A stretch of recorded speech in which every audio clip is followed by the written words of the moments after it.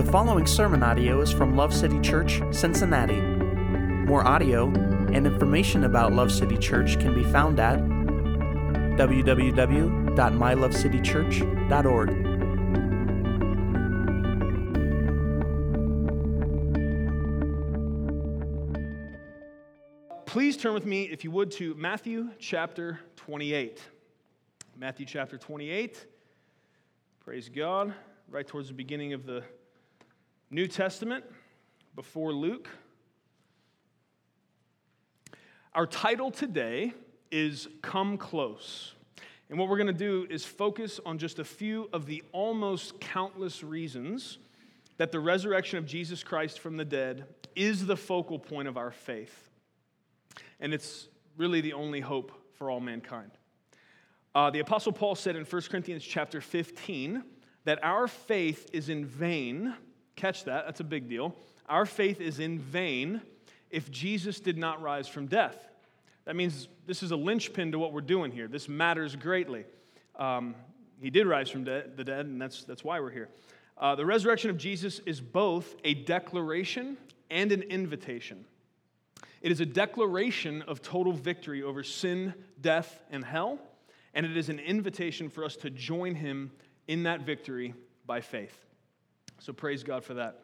Now, before we read Matthew chapter 28, which records the most important event in all of history, I want to take a moment and just give you a brief summary of how we got to this point and why it matters. And the reason I want to do that is because the Bible is not a fragmented grouping of inspiring stories and memorable quotes. Sometimes we treat it like that, unfortunately, but that's not how the Bible's written. It is not just a story, it is the story, and it is primarily God's story, but because of his mercy and love towards us, he has also made it our story. And so I'm super grateful for that. The focus of the Bible is upon God and what he's doing, but thankfully, because of his mercy, grace, and love for us, he's swept us up into his story.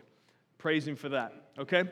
So, up until Matthew 28, the extremely abridged version, all right? So, the Bible says in the beginning, God created the earth. He created man and woman. He put them in a garden. Everything was perfect. He gave them one command. He said, don't eat of the tree of the knowledge of good and evil. Our first parents disobeyed God, decided they knew better than him, which is kind of the root of most sin. We end up thinking we're smarter than God. And so, they decided they knew better, and they were going to go ahead and do it anyway. So, the result of that is exactly what God told them. Spiritual death ensues. As soon as that happens, God comes along, and while he's doling out consequences, he says to Satan that he's going to put issues or enmity between the seed of the woman and between the seed of the serpent, and ultimately that the seed of that woman was going to crush that serpent's head. And that was what is referred to in a theological term is the proto-evangelion, and that means first gospel. So that as soon as we mess things up, God was already rolling out the plan to fix it, already letting us know, hey guys, you messed up, but I've got a plan. This is going to come back around. And so on the story goes, God selects a people to begin a process of unfolding his redemptive plan through history. He calls a guy named Abraham out of his land, and that guy obeys by faith, and then he has some sons. Those are the patriarchs, so it goes Abraham, Isaac, Jacob. Jacob has a bunch of kids. Not too long, they all end up in slavery in Egypt. That lasts roughly 400 years. God comes mightily, uses a guy named Moses to come, demand of the leader of that time, let my people go so that we can worship our God. That guy also thinks he's smarter and tougher than God and finds out in short order that that is not true. And so God's people are released. They leave Egypt. They go into 40 years of wandering in the wilderness where God teaches them how much he loves them and how much he is worthy of their trust. So they're in the wilderness for 40 years, wandering, learning how to trust God, learning how to hear his voice. God then fulfills his promise to take them into the promised land. They reach the promised land. God helps them defeat all the enemies that are in there. They end up being able to settle there. There's a time where they're ruled by God alone. Then they don't do so good with that. Then there's the time of the judges, and then they decide they want a king. God says, it's not going to go good for you, but I'll give it to you if you want it. Gives them a king. Just like God said, it didn't go good. That lasts a while. On through some more of the history of the story, God is continually throughout there, he's dropping breadcrumbs. He is foreshadowing over and over again. He's telegraphing the fact that he's got a plan. Something's coming down the pipeline. Sometimes more overtly than others, but over and over again, he continues to speak this message of hope to his people. Through events, through foreshadowing, through the mouth of the prophets, he continues over and over again to say, there's going to be a Messiah coming. There's going to be a time. There's going to be a point of reckoning for sin and death, and I'm going to conquer those things, and we're going to have reconciled relationship again. The way I created this thing is how we're going to get it back. That's what it's going to go to.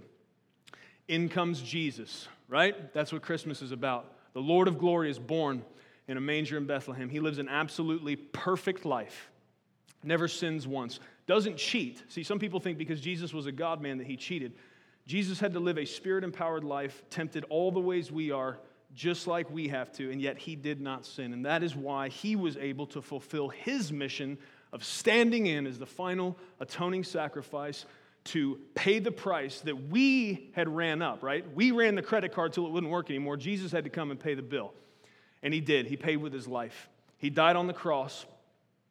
But while he was alive, he said, if you destroy this temple, 3 days later, I'll rise it. And you better believe, 3 days later, that happened. And that's what we're talking about today. And that's where we find ourselves in Matthew 28. I don't know if I could have shortened that history anymore, but that's essentially the Bible up to the point we're at, okay? So give me some slack, all right? Amen. I want you to know that, because if you don't understand the rest of what happened and how this fits into the context of the overall narrative of redemption, this may not make a lot of sense to you. So, and this is part of why the resurrection is so important. Okay, so now we're in Matthew chapter 28. Here we go. We're going to read the whole thing to the glory of God.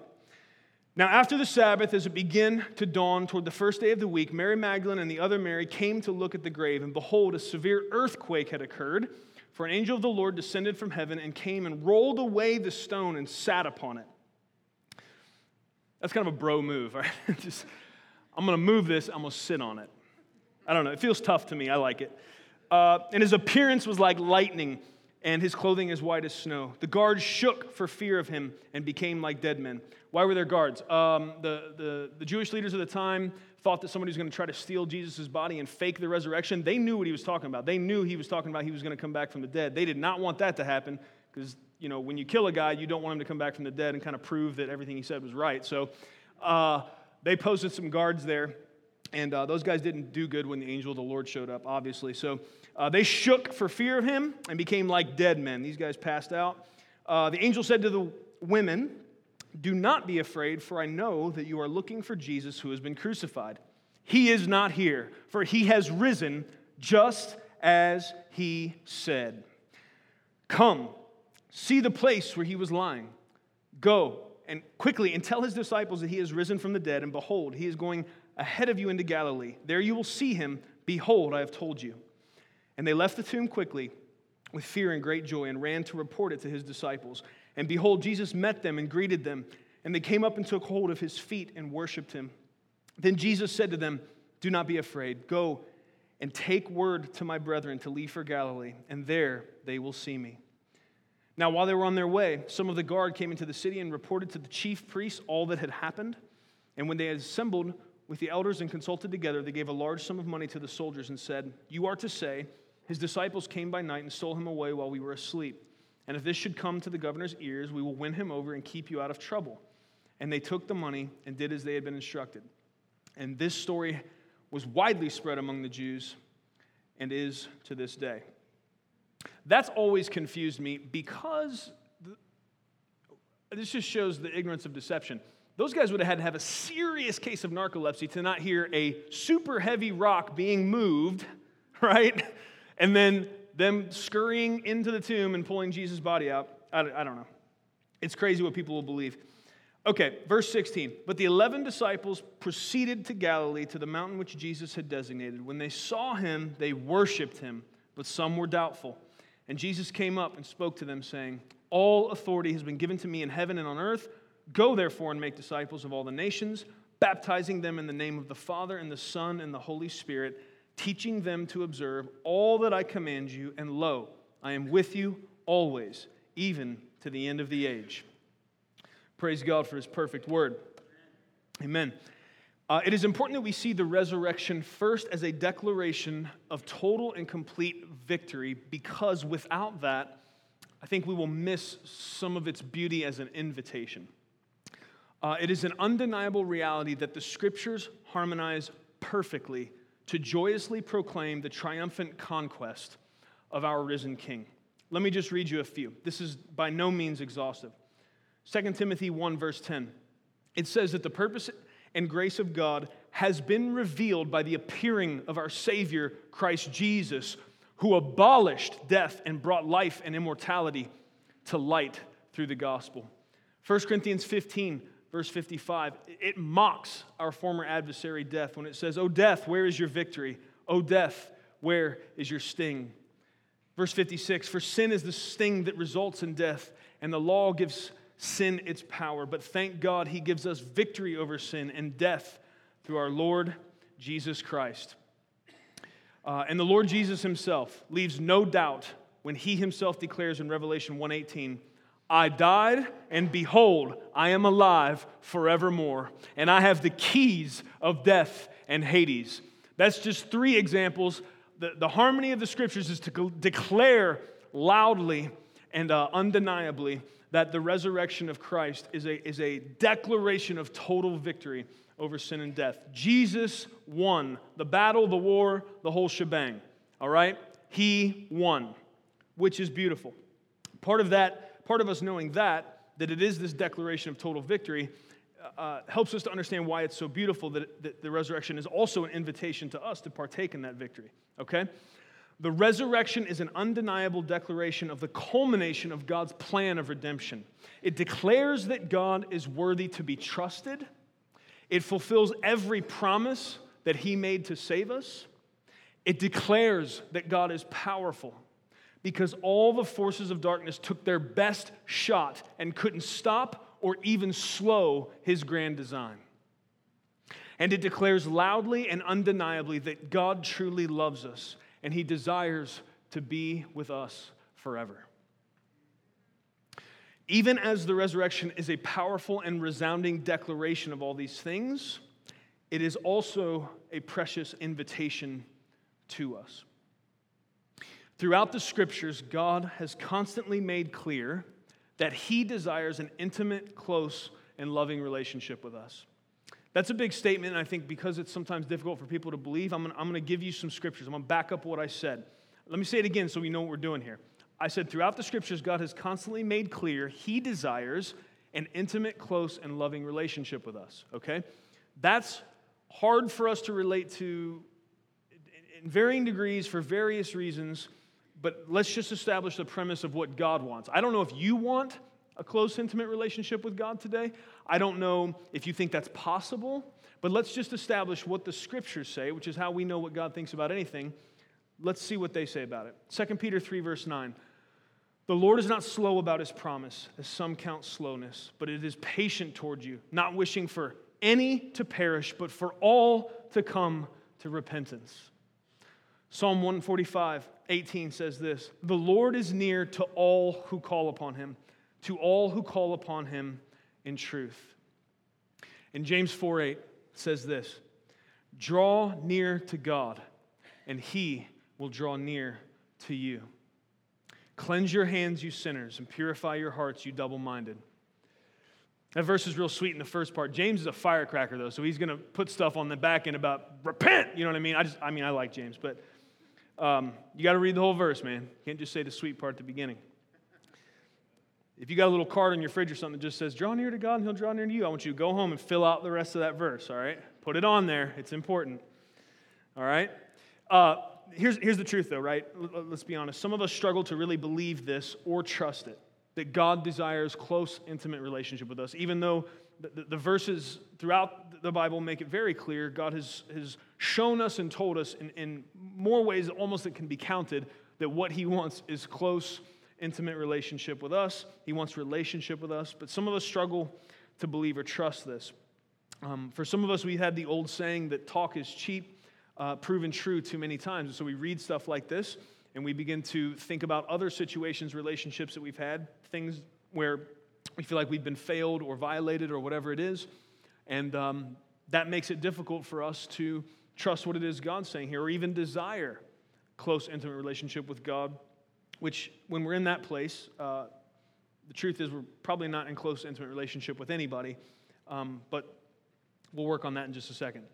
Some of us have been hurt by unkept promises. Some have been devastated by those who were supposed to love them and hurt them instead. Some people just feel that they need proof. They need proof that Jesus is who he claimed to be and was about what he claimed to be about. By way of example, I know that's true. There are some people that it's maybe, I think there's always a personal root that comes down to objections and doubts typically, but there's a few times in my life that I've done something very, very foolish, and I'm hoping I'm not the only one in here. Have you guys ever seen a post online with like 100 or 200 comments on it, and instead of scrolling on like someone that has a purpose for their life and something to do, instead you click it and you get sucked into the abyss of reading all those comments? There's some chuckles, nobody's admitting it. I'm assuming I'm not the only person that's got into a thread of comments before that wasted way more time than I want to admit. But so that has happened, and in one of those situations, I encountered this guy's comment, and this guy was definitely a troll, and not the cute kind from that new movie that pooped marshmallows. I don't mean that with rainbow hair and stuff that grows out. I mean the kind that sits behind a keyboard and says stuff that they would never say to somebody in person, right? I'm fond of saying that keyboards are like alcohol. People get real tough and real brave sitting behind that keyboard, but it's like, let me give you an address and I'll meet you and we'll talk about this. Let's see if your tone changes, right? Probably would. Anyways, there was that guy on this thing, and he was tearing somebody up about something. I can't even really remember the rest of what happened, but I do remember this one comment. And it really represented someone who doubted that God could be trusted. And I don't know what all his motivations were, but this is what he said. If God was real, he wouldn't play hide and seek with us like this. He would do something to make his existence and intentions more obvious. And I can barely describe to you accurately the emotion that this sentence invoked in me. I think exasperation is probably the closest I could get, but it was to the point that, like, have you ever eaten wasabi? And when you eat wasabi, like, it makes your brainstem tingle? Like, that happened emotionally, right? I wasn't eating anything. And like, I felt this visceral response because I'm thinking, like, what do you mean, right? Like, even, first of all, let's just start. Let's just start with this blue marble hanging in space that we live on. Like let's just take creation for an example, right? The fact that we live on a planet that's circling around a sun that is just happens to be the right one that won't fry you if you're in the same solar system as it, and it's not too small to be able to supply the kind of light and heat that we need to live. We've got the right sun. We're in the right kind of solar system, a Milky Way with spiral arms so that we're not getting barraged by meteors all the time. Okay, so that could be coincidence, but now we're third planet out, just so far from the sun, 93 million miles or so, that we don't burn to a crisp, but don't freeze to death. We've got one moon. One moon. What does that matter? Well, that matters because that controls the tides on this big experiment of a glass ball with water and oxygen that God made for us. If it wasn't for the moon being the size that it is, having the gravitational pull upon our oceans, they would be huge, nasty, scummy ponds with no life in them. So we've got a moon, we've got a planet, we've got a sun. What about biological life? Let's leave astronomy for a minute. I can tell you don't like that very much. Let's go to biology. What are you talking about, man? I understand there was a time when people could believe that life, and it was an intelligent inference, right? To see that there are comparisons and there are close features between different species and even different kinds of animals. There are organs and structures that all seem to look the same. That makes total sense. But when you get to the point where you have an electron microscope and you can actually look down inside of a cell, the simplest building block of life, and you can see inside and actually realize that what we thought was just a little blob of plasm that we didn't really know what it did, we find out that a cell is an incredibly complex machine with the ability to replicate itself and know what kind of cell it's supposed to be. A bunch of little parts, irreducibly complex, with the fingerprints of design all over them. My whole point to all of that is, brother, creation itself screams the existence of a creator. Okay, and so God did not put us in this big, giant, pasty white bowl of oatmeal with no beauty and leave us without evidence, even in just what He made, that He is incredibly creative and incredibly powerful and that He exists. Okay, that's creation. Secondly, He gave us His Word, right? We have scriptures from God, God-breathed, that have stood the test of time, full of prophecy, written hundreds of years before events, and then we have scripture telling us that those events came to pass. We have the wisdom and the beauty of these scriptures that has been under attack from the time it was compiled and has existed and has stood that test of time, and many, many people have declared that God and His scriptures would be dead, and they are dead, and the scriptures are still here, and we're here today celebrating the truth that they declare. Okay? You've got creation, you've got His Word, fulfilled prophecy, all of those prophecies, all of those things pointing forward. Then you've got Jesus, right? If God was real, He wouldn't play hide and seek with us like this. He came right out in the open, man. He came to earth as a man, lived a perfect life, healed withered hands, healed leprosy, fed thousands of people with tiny bits of food, did incredible miracles, and left a legacy that has resounded down through history. God did not play hide and seek. And to top all that off, He did all those miracles, ends up going to the cross, dying in our place for our sin, and then He rises from the grave and shows Himself risen from the grave to hundreds of people who write it down. That doesn't sound like hide and seek to me. Right? And if you're going to say, well, that happened a long time ago, I don't know if I can believe that. Well, I mean, the Egyptians built the pyramids a long time ago. Are you can't believe in the pyramids then? Well, it happened a long time ago, I don't know.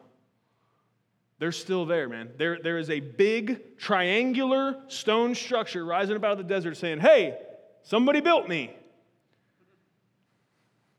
The Church of Jesus Christ, millions and millions of people, from the time that He was on this earth, left this earth, breathed upon His disciples, said, go therefore and tell people there's good news and hope because of me.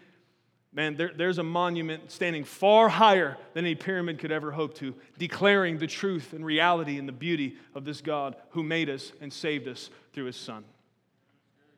God has not played hide and seek, friends. There is evidence. I know that there's a philosophical debate about the essence of proving things, whether you can actually prove anything, which is, if people want to sit and talk about it, I don't have time for that. I realize, though, that proving the existence of God in a scientifically satisfying way is probably not going to happen. A ironclad proof. I mean, philosophers would tell you can't prove that you're sitting here right now. So there you go. But let's leave that alone. In a scientific way, let's leave the philosophers out of it. In a scientific way, I realize we can't prove God, but man, there's something to be said for logic and reasonableness. Like with all of the evidence we have, what is the most reasonable assertion? And I think with each passing decade and the more we understand about how creation works, the more we understand about science and things of that nature, the more it becomes increasingly clear. Somebody much smarter and much more powerful than us had something to do with our existence. And I think part of God's vision for the church is that we rise up and it's in such love and power and such anointing of the Holy Spirit that we become even more so than we have been another undeniable testimony to the reality of God in the world. That's part of what we're supposed to do as His followers. So I think there is evidence to be found. I don't think you have to be an unreasonable, unthinking fool to believe in the God of the Bible or to trust these scriptures. But in the way of proof, I guess that's what I'm asking you. If you're somebody that has said or thought, I'm going to need proof, I'm going to ask you, and you don't have to agree, but I'm going to ask you to suspend that for a second and come maybe to a more reasonable position, because there's a lot of things you believe that you can't prove, okay? But what I'm going to ask you to do is come one step back from that kind of safety hatch away from the conversation, and let's talk about what's reasonable. Let's talk about what the evidence points to. Let's talk about what is the most probable outcome based on everything we can see. All right? I think that will open you up to the possibility of God changing you and drawing you close to Him, which is what you were made for, where you're going to find a lot more joy, a lot more peace, and a lot more purpose. I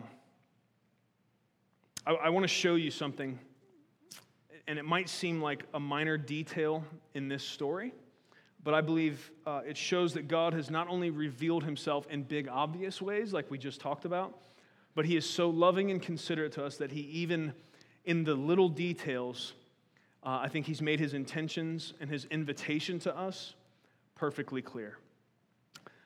Let's read verses 1 and 2 of Matthew 28 again, okay?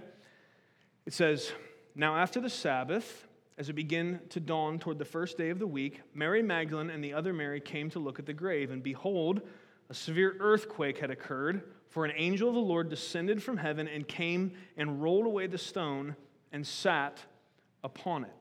Okay? I don't normally do this to you, but midstream here, I'm going to ask you to flip pages, because I want to show you something else that's going to, I think, make that, what seems like a minor detail maybe, even more beautiful and powerful. So turn with me, if you would, to John chapter 20, and we're going to read verses 19 and 20 together, okay? A lot of times I would just reference it, but since I'm building a case here, I want you to put your own eyes on these verses with me, okay? So John chapter 20, couple books towards the back. John chapter 20, and we're going to read verses 19 and 20, okay? I'm going to show you something here that I think makes those two verses we just read even more magnificent and more so a clear declaration of Jesus' invitation to us and His intentions for us, okay? I'm in John chapter 20, verse 19. "So when it was evening on that day, the first day of the week, and when the doors were shut where the disciples were, for fear of the Jews, Jesus came and stood in their midst and said to them, 'Peace be with you.' And when He had said this, He showed them both His hands and His side. The disciples then rejoiced when they saw the Lord." That's absolutely the right response. Rejoice, right? Amen to that. I'm glad they did. Here's what I want to show you. And this is not the only place that this is made clear. It says in verse 19, "And when the doors were shut," where the disciples were. So the point of that is for you to understand that the doors were all shut, and when Jesus appears here, He didn't use the door. That Jesus was in the room, right? Now, I can't tell you if He came through the wall. I can't tell you if a glorified, resurrected body has some type of nightcrawler teleportation powers. I'm crossing my fingers that that's true, because I'm going to get one of those resurrection bodies one day according to the Scriptures, and that would be cool. You can call me a comic book geek all if you want. If you don't want to be able to think about where you want to go and be able to go there, then I'm afraid for you, man. You need some more spice in your life or something, because teleportation would be awesome. All right? I don't know, though. I don't understand exactly. We don't know exactly what it means that Jesus was able to be in that room all of a sudden with a resurrected body. He's not a spirit, right? Remember, Jesus rose from the dead bodily. It's very important. 8 fish in front of the disciples. Let Thomas touch the wounds. His body rose from the grave. Well, why is that so important? Because the Bible says He's the firstborn. He's the first one to go that route, and we're following after Him, right? And so our bodies one day are going to be resurrected, and we just want to know the truth about it anyways, and that's the truth about it. Jesus rose bodily from the grave. He's not a spirit here, but He does still show up in a room when all the doors were shut, okay? And that's not the only time it happened. Verse 26, after 8 days, His disciples were again inside, and Thomas with them. Jesus came, the doors having been shut, stood in their midst, said, "Peace be with you." It might be the fact that He's using this teleportation or walking through walls power or whatever. That might be part of the reason He starts with "Peace be with you" both times He comes in, because I'm sure the disciples had a little bit of they were shook, I'm sure, when all of a sudden King Jesus shows up and they didn't hear the hinges on the door creak or anything. But anyways, so make sure you understand, I'm bringing this up to you, that Jesus showed up in a couple rooms post-resurrection, and clearly was not limited by the same physical limitations that our physical bodies are, okay? He is a resurrected, both body and soul, but body and spirit, but He's not encumbered somehow by the same limitations we have, okay? So I want you to see that. Well, what does that have to do with the other two verses? All right, let's go back. Did you keep your finger there? I didn't tell you to. That wasn't very considerate. But we're going back, okay? So let's go Matthew 28. Let's go back there. I know you're not supposed to, they say in preacher school, don't make them turn verses in the middle of the sermon. They'll get lost and they won't listen. You guys know your Bibles, though. I know you can do this. You're with me, right? It's Easter, baby. Let's turn some verses. You ready? I'm about to show you something here. I know maybe some of you made the connection already why this matters or what the connection is, but I want to show you something here that is going to, I think, solidify even more the intention and the beauty of God's invitation through the resurrection to us. It's going to show us something of the way He works, okay? So, we see in the book of John that post-resurrection, Jesus is not limited the same way we are physically. He can either move around, move through stuff. I'm not sure exactly how that works, but He doesn't need doors, right? The first two verses here, I'm going to read verse 2 of chapter 28 again. Behold, a severe earthquake had occurred, for an angel of the Lord descended from heaven and came and rolled the stone away and sat upon it. Here's my question to you. If after the resurrection, Jesus can enter rooms where all the doors are shut, then why did the angel roll the stone away? The stone wasn't moved that day, so the resurrected Lord of glory could come out of the tomb. It was moved so that we could come in. And this is part of the beauty of the way God works. This is part of the beauty of how detailed He is. I told you, He's made Himself obvious in really big, obvious ways through creation, through the totality of His Word, through miracles and incredible things He's done throughout the redemptive history of His people. But even in small details, God is handling the culmination of the redemption plan. Jesus is rising from the grave, and He's not only thinking about what all that means in the spirit realm and all that's happening there. God's got this detail in mind to send this angel down to go down and move that rock out of the way so that His disciples could come in, so that His disciples could see with their own eyes that spot where the Savior laid. He was no longer there. Praise God for that. Jesus didn't need the stone to move. I'm pretty sure He could have moved it Himself. He didn't need an angel to come do it. He was already out of there. The stone didn't move to let Jesus out. The stone moved to let us come in. Friends, do we see why this matters? God isn't inviting us to a relationship based on faith with no facts. Okay? He has not asked us to shut down the minds He gave us in order to believe. He is also not unaware that we may struggle with doubt. That's why in the same way the angel said, "Come, see the place where he was lying." Jesus also told Thomas, "Come, reach with your finger and see my hands, and reach here your hand and put it in my side. And do not be unbelieving, but believing." The repetitive and resounding call of God throughout all of history has been, come close. I want you near me. And I will do absolutely everything necessary, no matter the cost, to have you. God knows that part of the mental faculties He gives us is going to struggle with the idea of grace and redemption and resurrection and the supernatural. And he understands our frame is weak. And that's why He will do incredibly gracious things, like when Thomas is doubting Him after he did exactly what he said he was going to do. And after all the rest of the disciples are saying, "Yeah, we saw the risen Lord Jesus," Thomas is like, "Nope, I'm not going to believe till I touch the wounds." What does Jesus do? Does He come in with a hyssop branch and whip him in the eyes with it? What do you mean? No. Jesus comes in, gentle and loving, says, "Come here, Thomas, come here. Come close to me. Put your finger right here. Feel that hole. Here. Put your hand right here. Feel this wound in my side." Jesus isn't afraid of your doubts.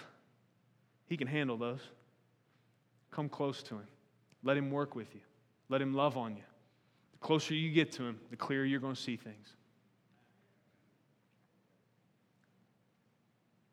The resurrection is the crescendo of this loving call. And God is so brilliant and so considerate that He even remembered to move the stone so the disciples could see the empty tomb for themselves. Friends, our God has done much more than enough to prove that He is real and good and powerful, if we'll just consider it.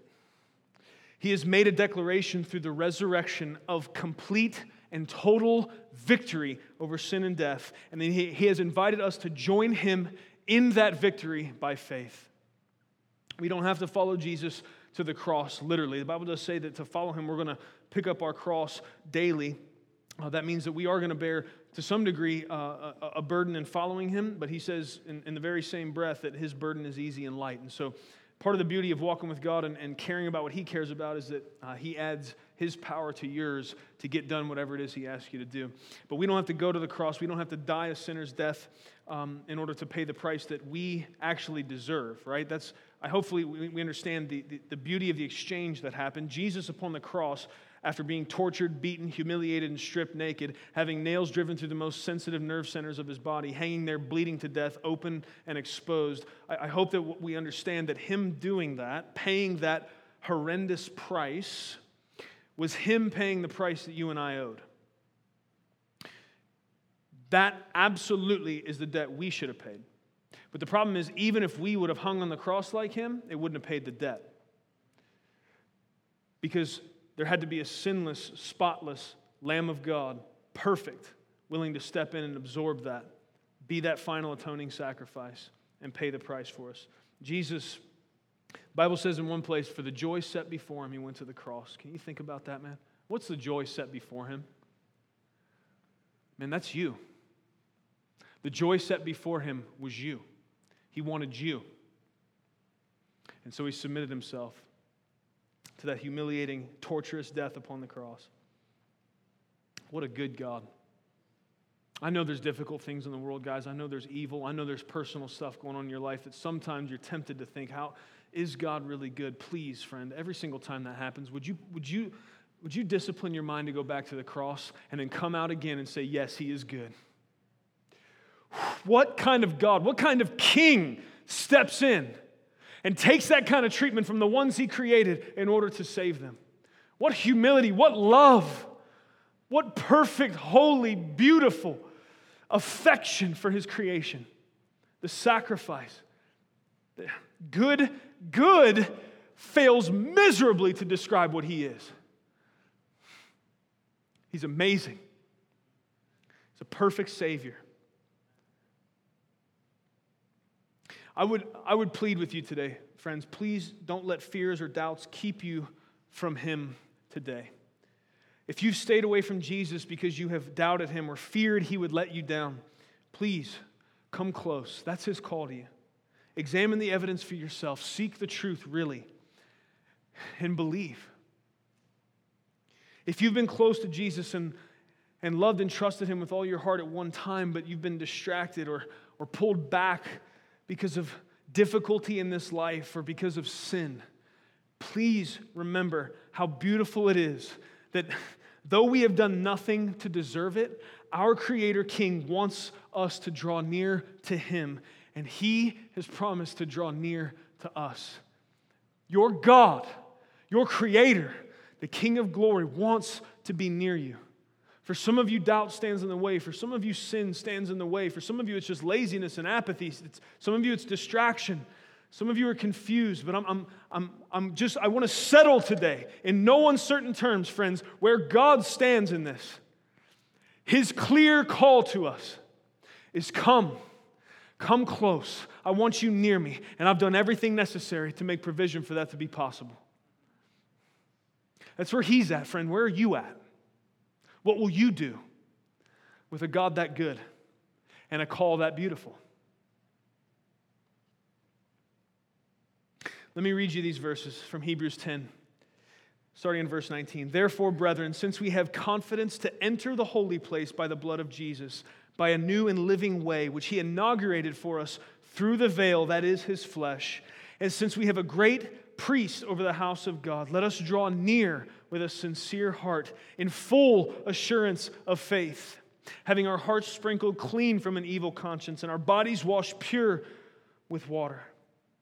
Let us hold fast the confession of our hope without wavering, for he who promised is faithful. Let us draw near with a sincere heart, friends, for he who promised is faithful. I know people have let you down. I know you've tried this before. I know you've been burnt before. God's not like them. God can't fail you. He's perfect. His character won't allow it. Every promise he's made, it's gonna come good, man. God is not gonna make a promise and not hold it up. It's not going to happen. It can't happen. He proved that when Jesus died on the cross and 3 days later rose from the grave, man. If there was going to be a promise that was going to be hard to keep, it was going to be that one. Woo! But he plowed right through that one. Didn't even break a sweat. Come on now.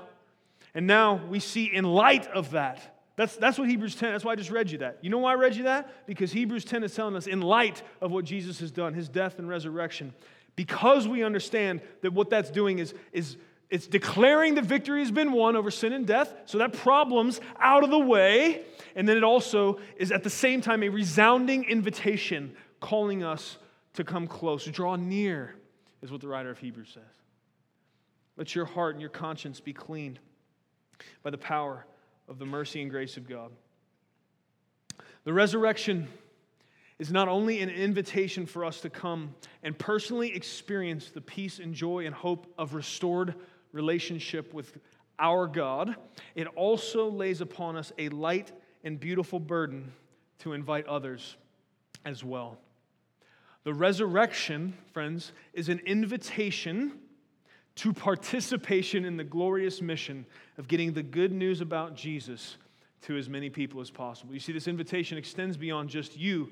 Come close. I love you. I've died for you. You see what happens invariably as you begin to answer that invitation, that beautiful invitation that pours forth out of the resurrection, that listen, the problem of sin and death, that thing that held us apart, that's out of the way. And now, so that's the declaration of victory. And now the invitation is, so come close. Come near to me. Don't be afraid. Bring all your doubts and your fears. Bring your frailties and your imperfections. I know all about them. Whatever you think you're hiding, I already know about it. And still, the God of the universe is saying to you, come here. Come close to me. I love you.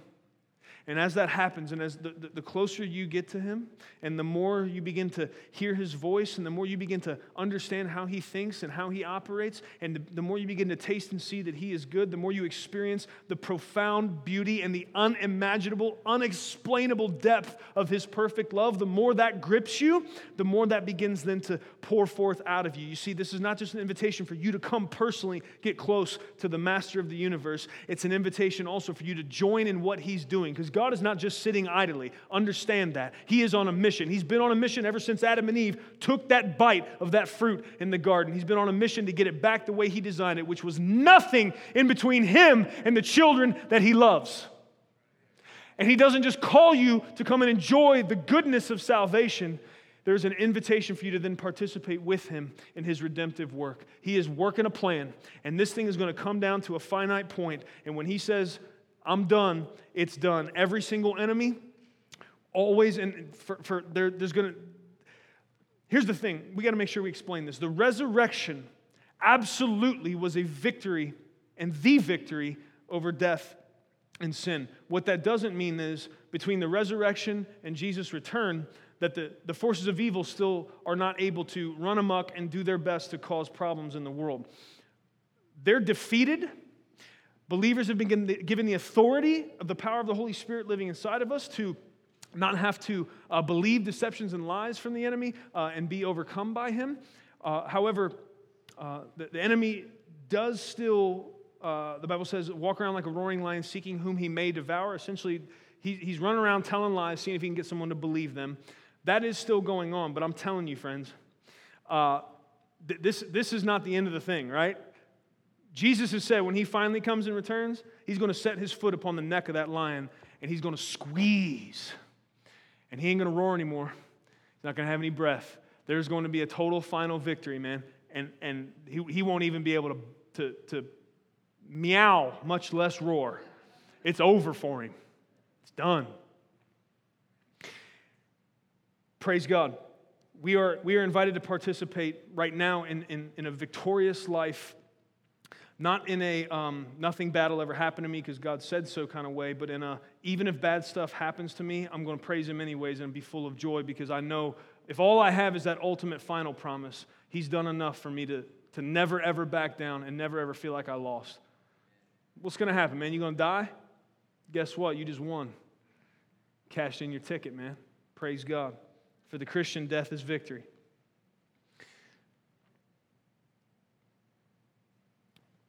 How do How do I know the resurrection is also a call that we participate with God in what He's doing in the earth? Well, because Jesus, risen from the grave, kind of made it pretty clear.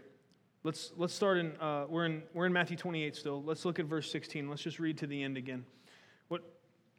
What did Jesus think His resurrection meant? What did Jesus think the implications of His resurrection were for those who were going to claim to follow Him? But the 11 disciples proceeded to Galilee, to the mountain which Jesus had designated. When they saw Him, they worshiped Him, but some were doubtful. And Jesus came up and spoke to them, saying, "All authority has been given to me in heaven and on earth. Go, therefore, and make disciples of all the nations, baptizing them in the name of the Father and the Son and the Holy Spirit, teaching them to observe all that I commanded you. And lo, I'm with you always, even to the end of the age." Friends, the sound of that angel grabbing that rock and rolling out of the way, that sound reverberates down through all of history. It is a constant call to us. Every barrier between you and the God that made you has been removed. They're out of the way, and that sound of that rock moving, man, is to let you know God desires closeness with you, and not just Him and you, and that's it, but also that as you get close to Him, you're going to have this automatic desire to invite others then to come partake of that same beautiful relationship, which is what we were made for. I'm so thankful. I'm so thankful that God, He's so big, it's hard to think of Him thinking of all the little details and being so considerate of us, right? I mean, Jesus it could have went any other way. The stone didn't have to be moved. Jesus could have just showed up to everybody, but God knew that even though everything Jesus had done and everything Jesus had said, how is this true? I don't know, but He knew that there would still be some, all the way to the point where they're staring at resurrected Jesus on the mountain right before He says these final things. He says they worshiped Him, but some doubted. God knew that there would be those that would struggle with doubt. And in consideration and in beautiful love and mercy for them, He sends an angel. He says, move that rock out of the way. I want them to be able to get in here and see. I want them to see the spot where they laid Him a few days ago. I want them to see the burial shroud sitting there and the headscarf off to the side. I want them to see every bit of this, and I want them to be able to calculate what it means. God's not calling you to a mindless faith. God's not calling you to some belief system that can't be validated in any way. He doesn't want you to not use the intelligence He gave you. He wants you to use that, but also understand there's going to come to a point. We're going to look at all the evidence, and by the end of it, there is going to come a point where we can't prove for sure in a scientific way what things are, and that's where faith comes in. But my encouragement to you today is that faith is a reasonable faith. It's not something that requires you being foolish or ignorant or unable to think of all the facts. You can be smart and love Jesus. You know that? I know a lot of you do. Most of you in here are pretty smart, and you love Jesus. I'm thankful for that. But in case there's somebody here within the sound of my voice that thought those two things couldn't go together, I want you to know our faith is not foolish. There is very reasonable facts and evidences. And aside from that, if you've been in a place for a long time of not willing to deal with it, or I haven't seen anything compelling enough, I would just ask you, seek God in truth. God is a gracious, compassionate God. God sent an angel to move that stone so that we could see the empty tomb. Jesus Himself let Thomas touch his wounds. God will meet you where you're at. God will compassionately and mercifully come and deal with you right where you're at. Reach out to Him. Come close to Him as much as you are able. Draw near to Him, friend. He'll draw near to you. His promise is true. May we be a people who rejoice in the resurrection as a declaration of victory over Satan's sin and death. May we receive the resurrection as an invitation to live as we were made to in close relationship with our God. And may we let His perfect love for us so fill us that we can't help but love other people. Amen. Let's pray. Father, we come before you in the name of Jesus. We thank you, Lord God, for these verses. Thank you for your scriptures that are true. Thank you that you did rise from the grave. Thank you for all that it means, God. I doubt that we have the ability with our finite faculties to even truly grasp the depth, width, and breadth of all the resurrection means. But God, as much as we are able, help us to continually marvel at the beauty of the fact that you did die for our sins in our place as the atoning sacrifice that we needed. But you also rose from the grave. You conquered sin and death. Lord, please help us. Please help us that the resurrection never becomes a common thing to us. Help us, God, to not be able as your people to think about the fact that you declared exactly what would happen, that they would try to destroy you, but 3 days later you would rise from the grave, and then you did exactly what you said. May the beauty of that fulfilled promise, Lord, may it help us in the midst of our struggles today. And may we never, ever be able to think of the power of your resurrection and it just be another fact to us, just another piece of information among many others. But God, may we understand that it sits upon the top in importance, that its relevance extends into everything. If you did not rise from the grave, then we should be pitied for believing the gospel, but you did. And if you didn't rise from the grave, there is no hope. There is no reason for joy. There is no purpose. There's nothing to look forward to. There's no reason to have hope in this life. But because you did rise from the grave, there is absolutely always hope, both in this life, in the midst of trial and difficulty, but also for eternity. I thank you, God, that you have made absolutely clear not only your existence, but your intentions. I thank you, God, that you continually call to us. You continually, Lord, through what you do and through what you've said in your word, you make this continual loving call for us to come close to you. Lord, help us to want that. Hopefully it's settled in our minds that what you want is to be near us, God. May we want that too. And I ask, Lord, by the power of your Holy Spirit, if there are things in our lives that we want more than that you would come and remove them, even if it hurts us. God, I ask you would take anything out of the way that would stop us from wanting more than anything else the same thing you want, which is close, intimate relationship with you. God, as we grow closer to you, I ask you to just stir in us, Lord, kindle up this burning flame of fire in us to not only enjoy you for ourselves, but to share the beauty of your gospel with others. May you be glorified in this. Thank you that you are our resurrected King. We worship you, Master, and we love you. In Jesus' name we pray. Amen. Thank you for listening to audio from Love City Church, located in Cincinnati, Ohio. Feel free to make copies of this message to give to others, but please do not charge for those copies or alter the content in any way without permission. To give or find out more about Love City Church, visit www.mylovecitychurch.org.